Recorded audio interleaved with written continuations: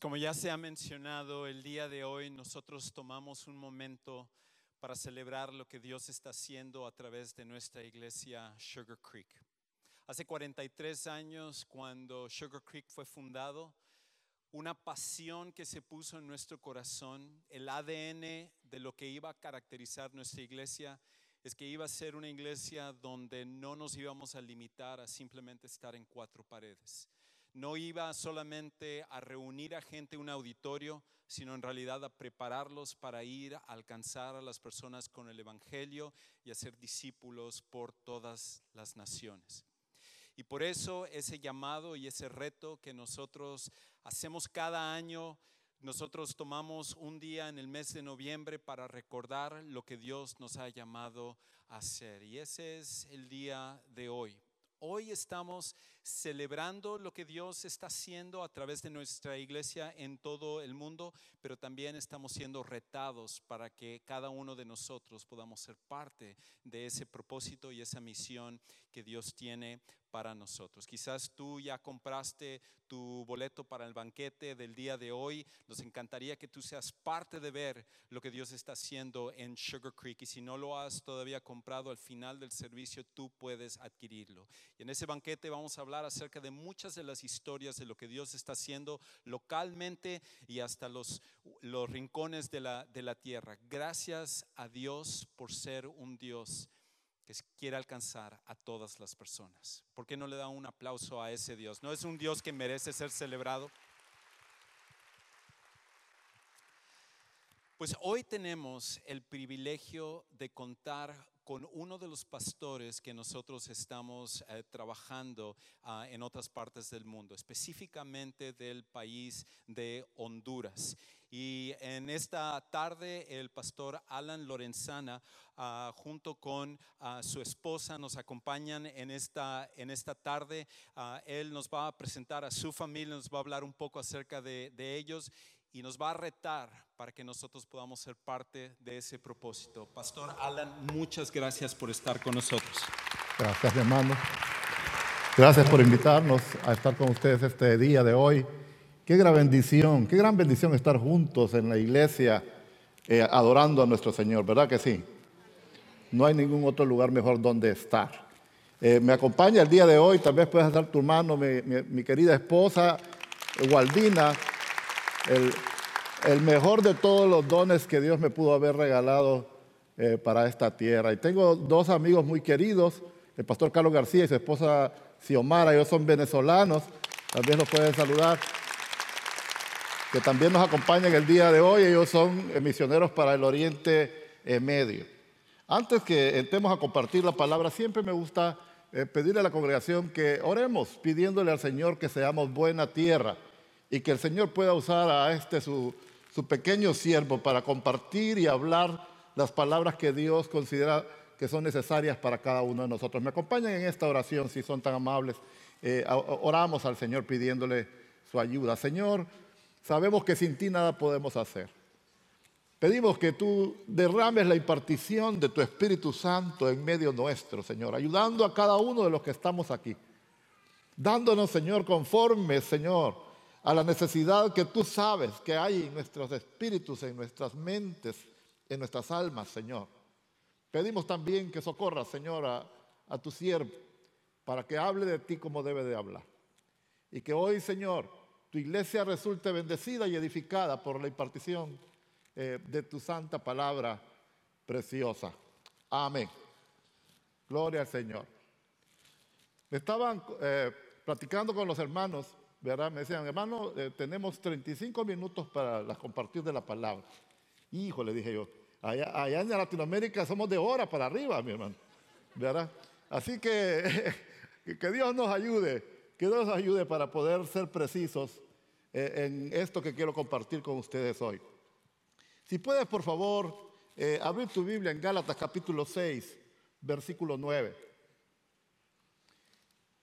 En ese pasaje, el apóstol Pablo nos dice, no nos cansemos de hacer el bien, porque a su tiempo cosecharemos si no desmayamos. Esta es una fecha, como estaba explicando nuestro hermano Juan Carlos, importante para la iglesia, porque es una fecha que se utiliza en nuestra iglesia aquí en Sugar Creek para lograr mantener siempre presente y vivo el único llamado que toda iglesia cristiana tiene en verdad.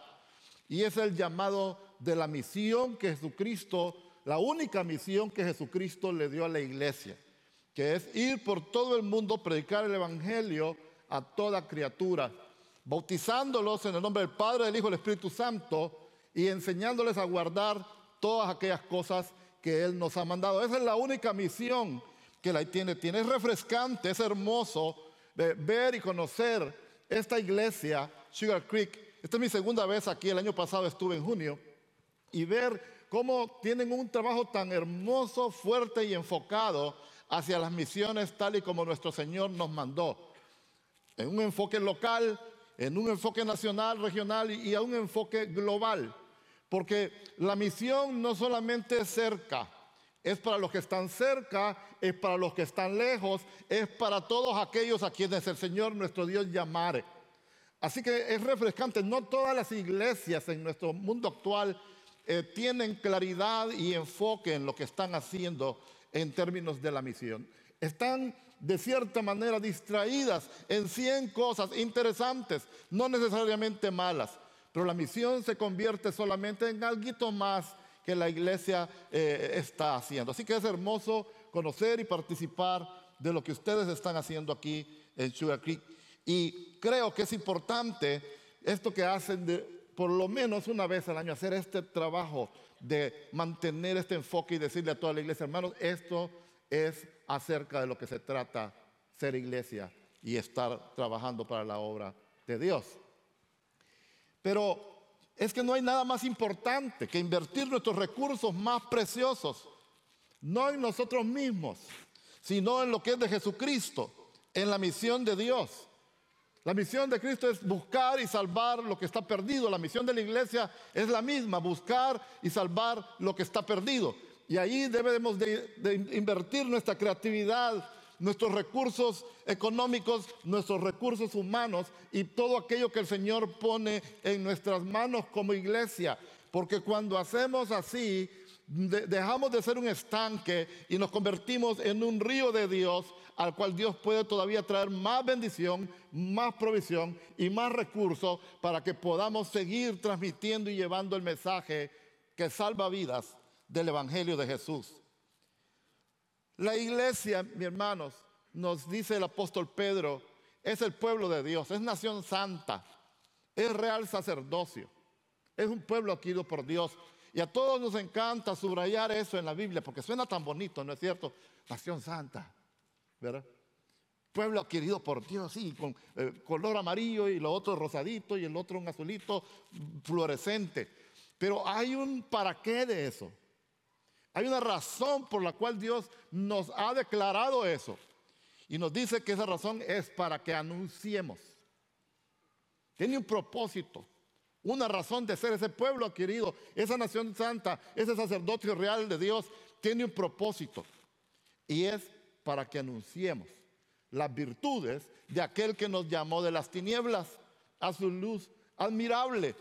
No solamente para que lo disfrutemos, no solamente para que nos regocijemos y cantemos canciones hermosas de gratitud como hacemos cada domingo y cada vez que nos reunimos como creyentes. Tiene un propósito práctico. Somos el instrumento de Dios, la iglesia, mediante el cual está llevando Dios a cabo su plan de que muchos sean salvos.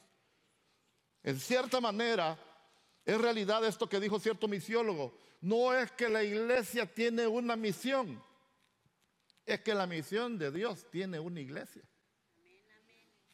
La misión de Dios, de la salvación de la humanidad, tiene un instrumento, no tiene otro, no hay plan B. Somos el único plan de Dios para que se lleve a cabo la salvación de la humanidad. Y la labor misionera de la iglesia debe de aumentar, no debe de menguar.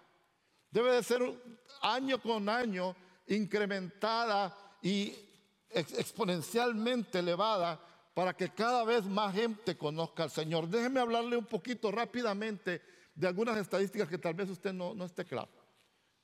En el mundo hay 7 billones de personas, 7 punto algo, 7 billones de personas.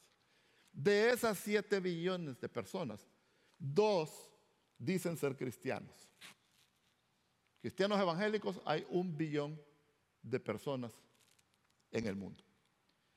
Cuando Jesús anunciaba su venida, ¿verdad? Él decía estas palabras: y este evangelio del reino deberá ser predicado a todas las naciones, a todas las etnias de la tierra, para testimonio de ellos.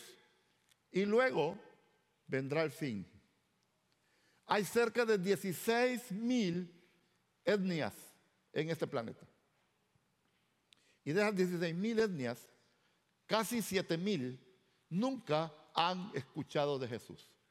2,000 años después que nos fueron dadas las órdenes de marcha.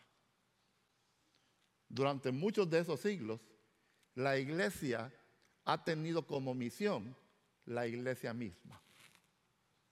Hemos estado sentados, a veces peleándonos entre nosotros, a veces admirando qué bonitos somos, disfrutando las gracias y las bendiciones de Dios, pero no hemos salido en la medida y en la fuerza que debiéramos para alcanzar los que no han escuchado y que no están alcanzados todavía. Con esto que le digo, que uno dice, ay, está difícil, cómo estamos de mal. Pero no, hay también buenas noticias en esto. Cuando el Espíritu Santo descendió el día de Pentecostés y la iglesia nació, vino sobre estos 120 personas que estaban reunidas, orando, obedeciendo y esperando la promesa del Padre. ¿Usted se acuerda de la Biblia? Libro de los Hechos. Pues nos dicen los historiadores que saben de esas cosas, que en ese tiempo habían 170 millones de gentes en el mundo conocido. Y son 120 que recibieron el Espíritu Santo. Eso implicaba que a cada creyente le tocaba alcanzar 1.4 millones de personas. Póngase usted, hermana, le tocan 1.4 millones, apúrese. Hermano, ¿cuántos te quedan? Te faltan bastantes, te puedes apurar. Primer siglo. Pasaron los siglos, estamos en el siglo XXI y ahorita somos 1 billón de cristianos y 7 billones de habitantes en el planeta. Estamos mejor que nunca. Ahora está más al alcance de la iglesia cumplir la gran comisión, porque en este momento, para cada creyente nacido de nuevo, realmente solo le tocaría compartir el evangelio a 7 personas más. ¿Capta la idea? Solo te tocan 7, hermano. ¿No te parece que está fácil? ¿No te parece que está mucho más fácil ahora que antes? Mire, si usted ha aprendido las herramientas de evangelización que su iglesia le está tratando de enseñar y ha pasado por los entrenamientos, seguramente usted ya sabe cómo se hace. Y tal vez, yo sé que cada cierto tiempo salen a compartir el evangelio y le han enseñado cómo compartir el evangelio con sus familiares y la gente de tu vida que está cerca, tus compañeros de trabajo, la gente que tú conoces. Si tú sales, cuando nosotros salimos y hacemos esto en nuestra iglesia, hermano, en una tarde visitamos y le hablamos a 20, cada persona, fácil. Como no todo el mundo, no todos los que estamos en la fe compartimos el evangelio, necesitamos activar a tantos como se pueda. En Sugar Creek necesitamos que cada uno de los que estamos hoy aquí sean actores, protagonistas del drama de la salvación de Dios que es en Cristo Jesús. Y esa parte que te toca a ti es abrir tu boca y hablarle a otro acerca de la salvación gratuita que solo obtenemos mediante la fe y el arrepentimiento por medio de Jesucristo. Amén.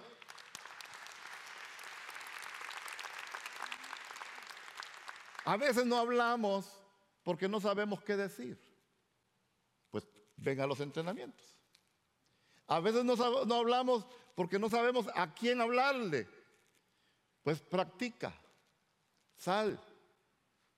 Porque haciendo eso, se te quitan los temores, se te quitan los miedos, se te quitan las vergüenzas, se te quitan los momentos, ¿verdad?, de incomodidad.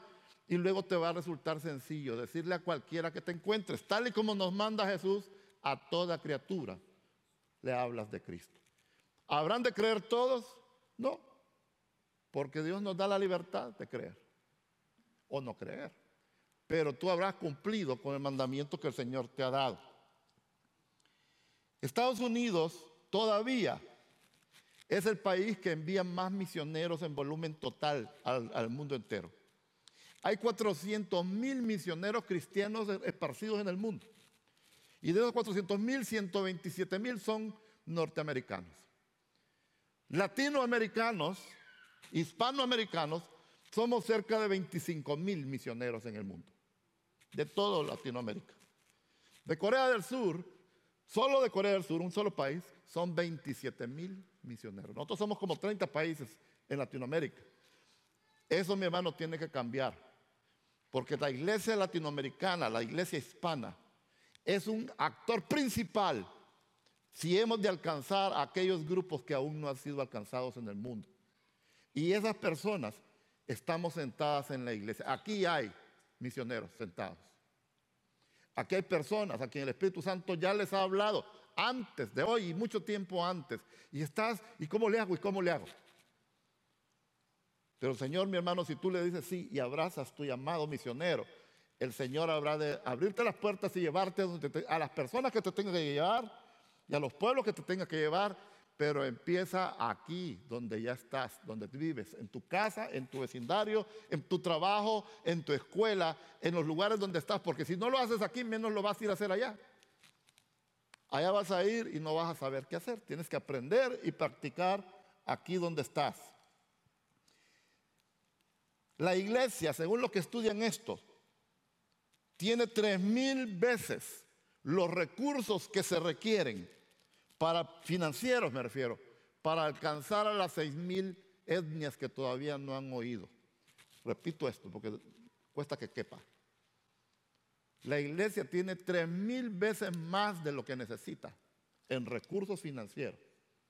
No es falta de dinero. La iglesia cristiana tiene lo que se ocupa. La iglesia cristiana, mi hermano, tiene 9,000 veces más la mano de obra que se necesita, el recurso humano que se necesita para terminar la tarea de la misión. 9,000 veces más de lo que ocupamos. Ahí está la gente en la iglesia para terminar la tarea. No es falta de gente, es falta de obediencia. Es una gran injusticia y es una gran desobediencia de la cual la iglesia cristiana debe arrepentirse, que después de 2,000 años de recibir la orden, todavía hayan 6,000 grupos que no han escuchado. 3,000 millones de personas, 3 billones de individuos que no han conocido, no han oído, no saben el nombre de Jesús. Es una injusticia y es una gran desobediencia que lo único que necesita de parte de nosotros es arrepentirse humildemente sin dar razones ni excusas. El Señor, mi hermano, ya nos dio la orden y nos ha dado su Espíritu Santo para que cumplamos sus órdenes.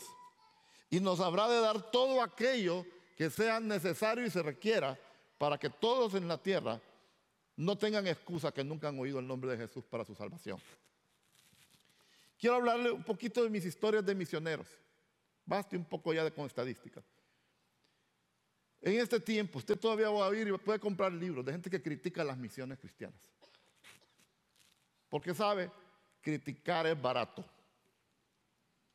Dar razones para por qué van y por qué no hacen primero aquí, si aquí todavía falta, ¿verdad? Que por qué gastan dinero en mandar gente, que por qué hacen misiones de corto plazo, que por qué mandan aquí, ¿verdad? Criticar es tan sencillo. Casi todos nosotros, en nuestros países, nuestras iglesias pueden trazar su raíz a algún misionero que sacrificadamente y con el esfuerzo y la inversión de alguna iglesia cristiana, a veces muy pequeña, envió a esta familia de misioneros. Diga usted Ecuador, a Brasil, a México, a Honduras, a Guatemala, a Panamá. Y de ahí surgieron las iglesias cristianas que existen actualmente en todo nuestro continente latinoamericano. En mi caso, cuando yo estaba tal vez 4º, 5º grado de primaria en la escuela, tuve, y tal vez me puedes enseñar, ahí tenemos una foto de ella. Hace poco la conseguí. Si la puedes mostrar en la pantalla, hermano. Esta señora que ves ahí es Marilu Livingston. Ese soy yo, a esa edad, tal vez serían unos 8 o 7 años. Esta señora era nuestra maestra de inglés en la escuela, una escuela misionera, una escuela cristiana. Y Mrs. Marilu Livingston nos reunió a los niños una tarde, una mañana ahí juntos en la escuela, en lo que estábamos. Ella nos daba inglés, pero dijo: niños, les quiero enseñar hoy, les voy a enseñar a orar. Y ese grupito, tal vez de 15 o 20 niños, ella nos enseñó conforme a Mateo capítulo 5 y nos dijo: cuando oréis, ¿verdad?, no repitáis, ¿verdad?, vayan a lo secreto, hablen con su padre, Dios los va a recompensar en público. Y yo pensé, a esa edad, yo dije: qué nítido, qué nice, ¿verdad? Está bueno, pero no se me ocurrió nada por qué orar. Pero estaba buena la información, ¿verdad? Porque yo, como criado en el ambiente católico, lo que sabía era de rezar, de repetir oraciones que no tenían ningún sentido para mí. Muy poquito tiempo después, mi mamá, regresando de la capital, vivíamos en un pueblito, viene con una cara muy triste. Los adultos se reúnen y ella cuenta que el doctor le ha diagnosticado una mala enfermedad. Y les vi toda la preocupación. Cuando yo tenía esa edad me decían antena, porque me andaba metiendo en las conversaciones ajenas. Y yo pues así, oyendo, ¿verdad? No me invitaron a la plática, pero yo quería saber. Y me preocupé por mi mamá. Inmediatamente me fui a la enciclopedia, que en aquel tiempo eran libros, ¿se acuerdan, verdad? Los que tienen.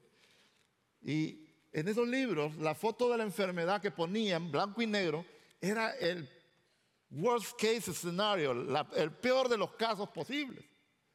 Y de la enfermedad que ella tenía, aparecía como 4 personas ahí, con una cara de sufrimiento, con los huesos todos torcidos, ¿verdad?, demacrados. Me preocupé por mi mamá y me acordé, pero Mrs. Livingston dice que Dios lo escucha a uno. Corrí a mi cuarto, me arrodillé junto a mi cama cerrando la puerta y hice esta oración y le dije: Dios, mi mamá está enferma.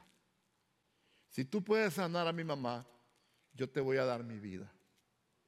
Yo te voy a dar mi vida. La semana siguiente fue ella nuevamente, ¿va?, para que le hicieran más exámenes, y cuando regresó venía con una sonrisa. El doctor, todo consternado, le dice: no sé qué pasó, no tienes nada, lo que tenías no aparece, estás curada, no necesitas nada. Marilu nos pudo haber enseñado inglés solamente.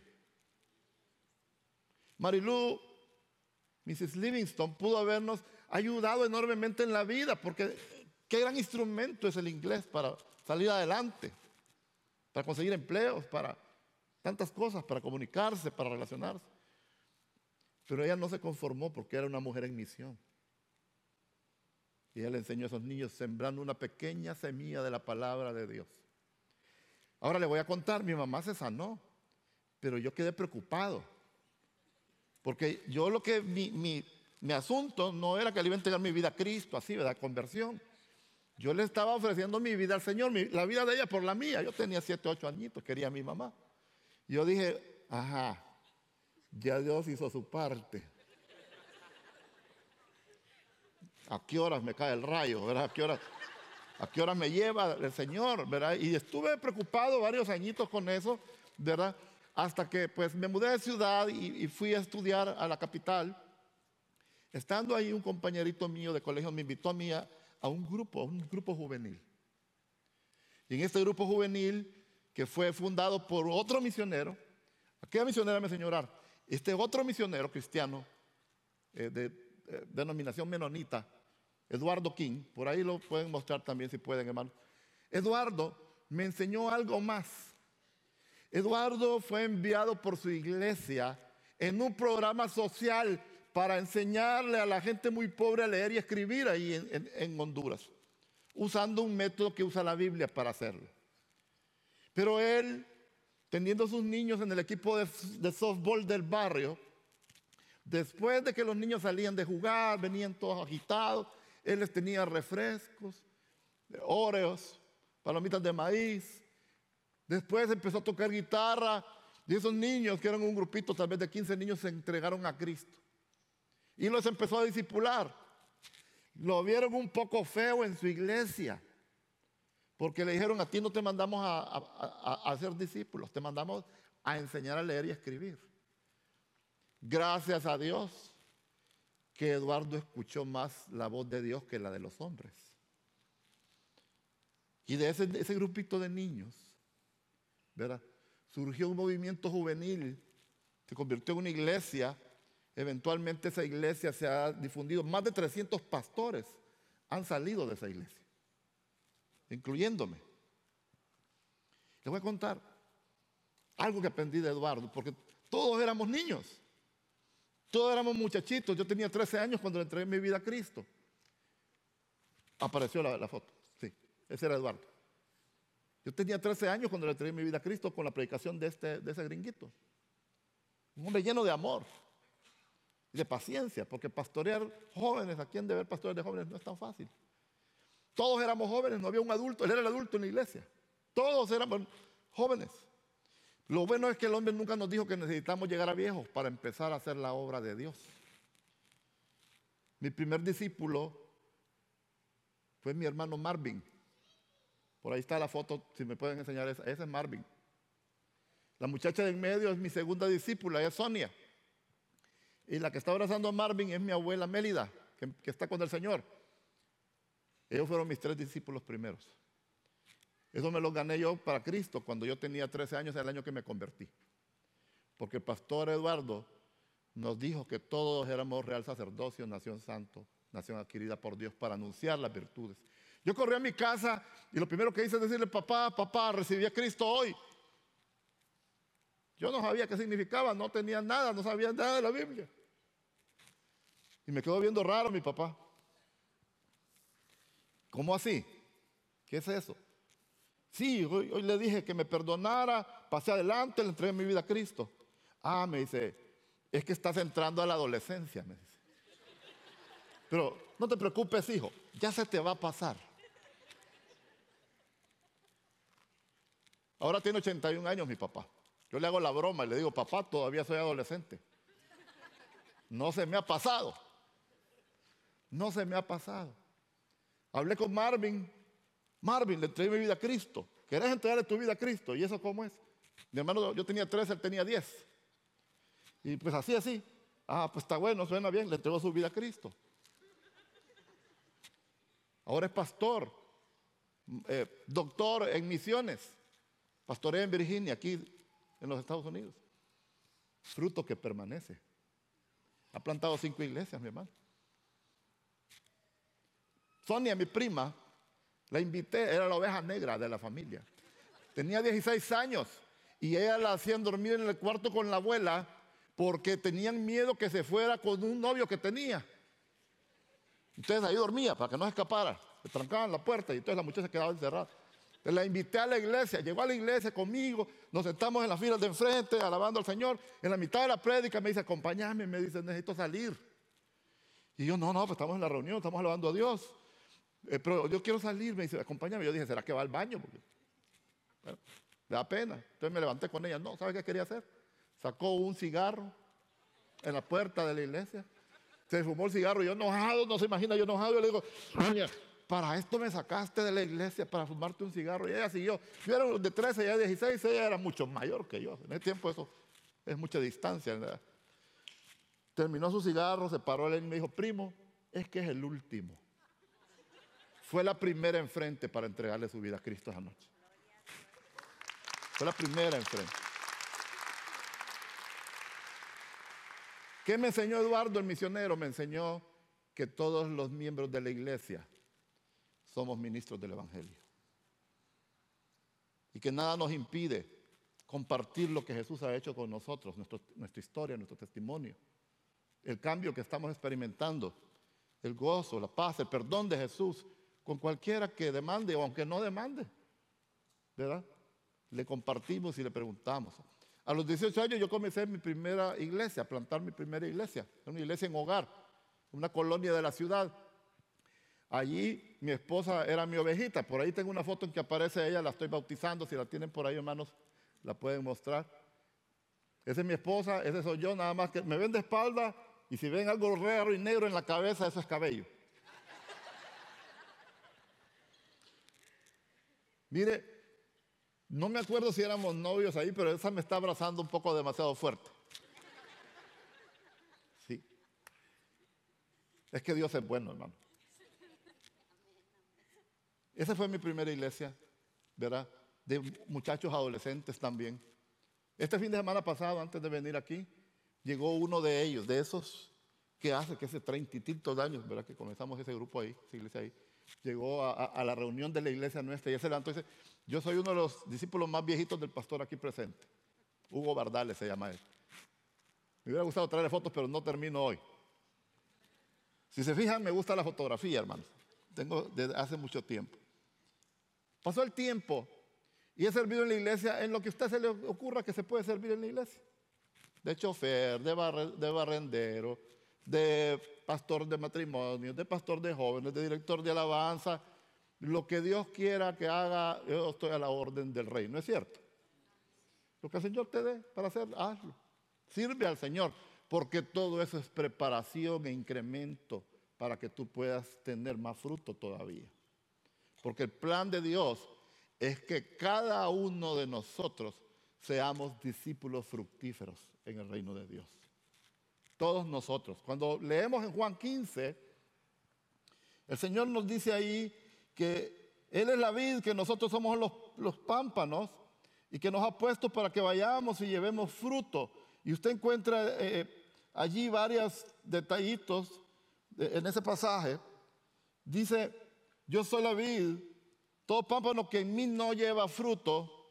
Y usted encuentra ahí cuatro situaciones de avance. Dice, no fruto, dice después fruto, después dice más fruto y después mucho fruto. La intención de Dios es llevarnos a todos desde no fruto a mucho fruto. Es un avance, es un crecimiento, es un desarrollo. Es parte de tu maduración y crecimiento como creyente. Y tú debes de ver dónde tú te estás. Vieron ahí los diferentes momentos. Si puedes regresar al anterior. Aquel es puro monte, solo hojas. La primera. Algunos cristianos somos solo hojas. Luego fruto, algo. Luego más fruto. Y por último, miren esas últimas que se ven. ¡Wow! Eso es mucho fruto. Algunos de nosotros estamos contentos con las hojas. El único que no está contento solo con las hojas es el que te plantó. Porque no te plantó por las hojas. Te plantó por el fruto. Y aunque el fruto en la vida cristiana tiene diferentes manifestaciones, carácter, ¿verdad?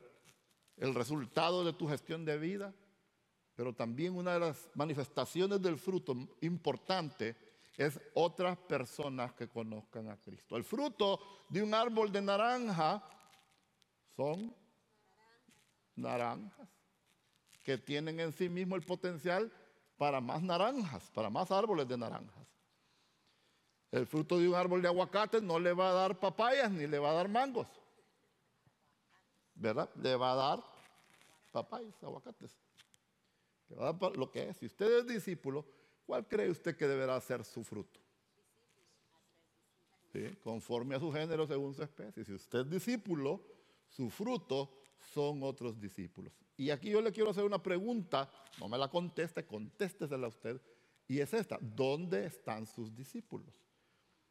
¿Quiénes son sus discípulos? Porque puede ser que el pastor tiene discípulos, ¿verdad? Y algunos ustedes dicen, aquí hay como 10 que tienen discípulos, pero no estoy preguntando a ellos, yo presumo que ellos los tienen. Pero, ¿y tú? ¿Quiénes son tus discípulos? Porque el día de la gloria del Señor te lo van a preguntar. Y es mejor que te pongas a trabajar, porque la misión empieza en casa, empieza en ti. Tú tienes que tener discípulos, ganar almas para Cristo, enseñarles al menos lo básico de la fe, ¿verdad? Y encaminarlos hasta que ellos también aprendan a tener y a ser discípulos ellos mismos. Termino con una última pareja de misioneros. Yo digo termino, la verdad es que no sé si me anuncia por allá, si ya falta, ¿verdad? Me avisan porque si no, ya les conté al principio.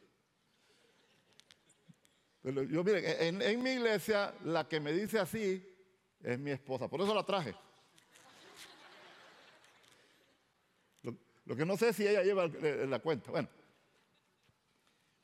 este año, bueno, hace como 3, 4 años conocí a otro misionero y su esposa. Ellos son misioneros en China comunista, son de origen taiwanés, son chinos americanos, se vinieron aquí a Texas, ahora viven en Austin. Estuvieron del 2001 al 2009, yo me fui dando cuenta haciendo una investigación sobre plantación de iglesias, que estos son, digamos, algunos de los máximos exponentes en cuanto al tema de mucho fruto.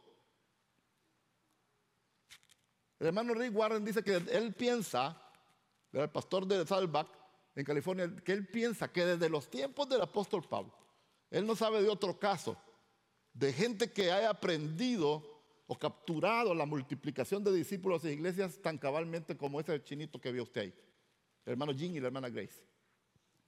Esos misioneros me enseñaron algo. Me enseñaron que es posible llevar mucho fruto. Mucho fruto. Estos hermanos, en 9 añitos, plantaron 139,000 iglesias en la provincia de Guangdong, en China. Y bautizaron, no ellos personalmente, por supuesto, sino que a través del movimiento que desarrollaron, más de 2 millones de personas. El 10% de la población de esa provincia vino a Cristo de un trasfondo comunista, de un trasfondo, ¿verdad?, de religiones orientalistas. O sea, no es un trabajo sencillo. Él se ríe cuando le dicen, sí, debe ser fácil allá en China porque hay tanta gente, ¿verdad? Y nos enseñó los principios de cómo que es posible llevar mucho fruto. Procurando terminar a tiempo, quiero decirte lo siguiente. Mira,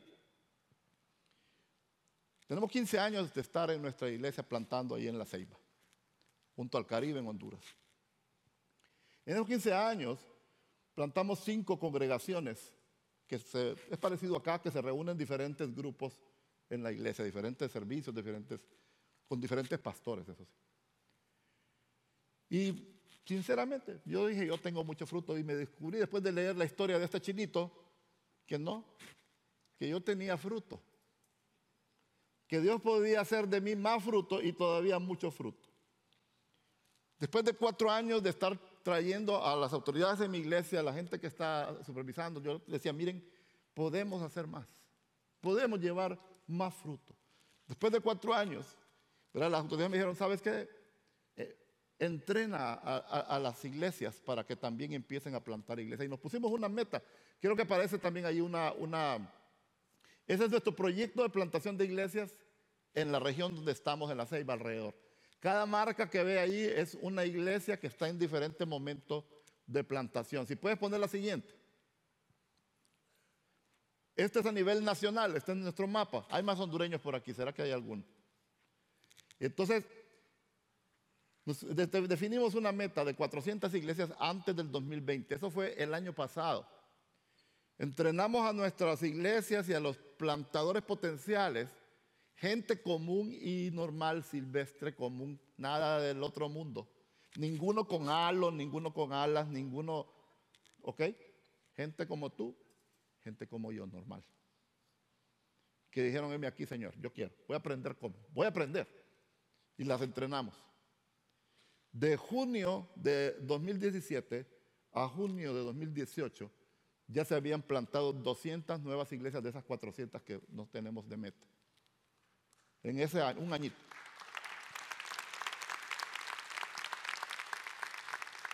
Gloria a Dios, eso es el Señor. Nosotros hacemos apenas lo que podemos, pero el milagro lo pone Dios. Y eso es un milagro.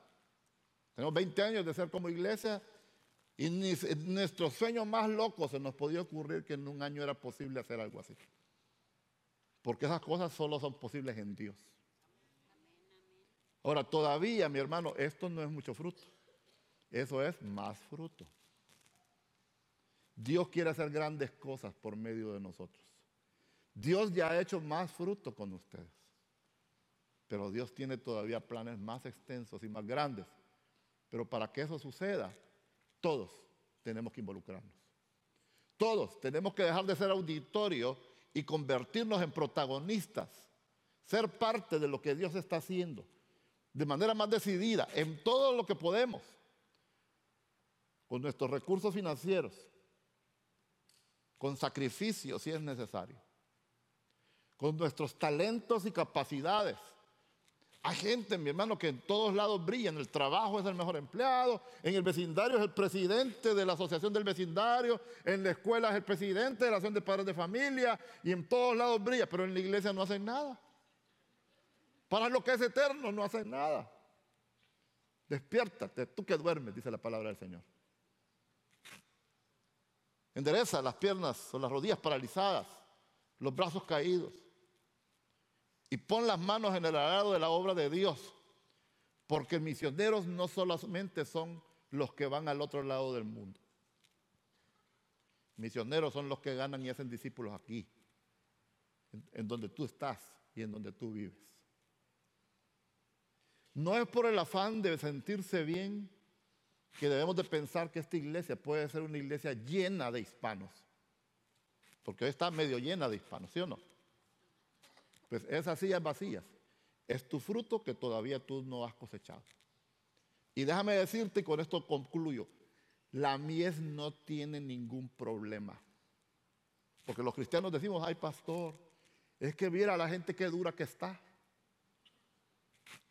Ay pastor, es que hay poca gente, la gente no quiere. Pero o te creo a ti o le creo a Jesús. Porque Mies me dice que la mies es mucha. Que los obreros, que el problema no es la mies, que el problema somos los obreros, que somos pocos.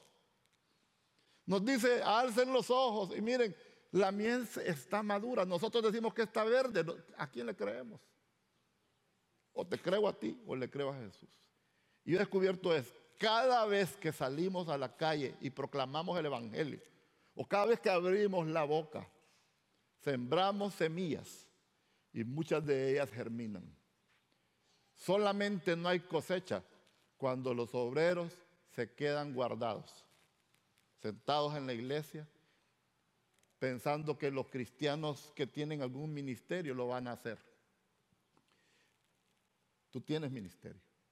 El ministerio de la evangelización y el ministerio del discipulado es de todos los creyentes. Te pertenece a ti. Y de eso depende, mi hermano, que muchas personas en la eternidad estén, de que tú abras la boca, que tú asumas tu llamado, que cada uno de nosotros decida actuar, no en sentimiento, porque esto no tiene nada que ver con cómo te sientes, en obediencia a aquel que llamamos, proclamamos y cantamos como Señor. Jesús, quien nos dijo vayan. Vayan. Amén. Dios los bendiga.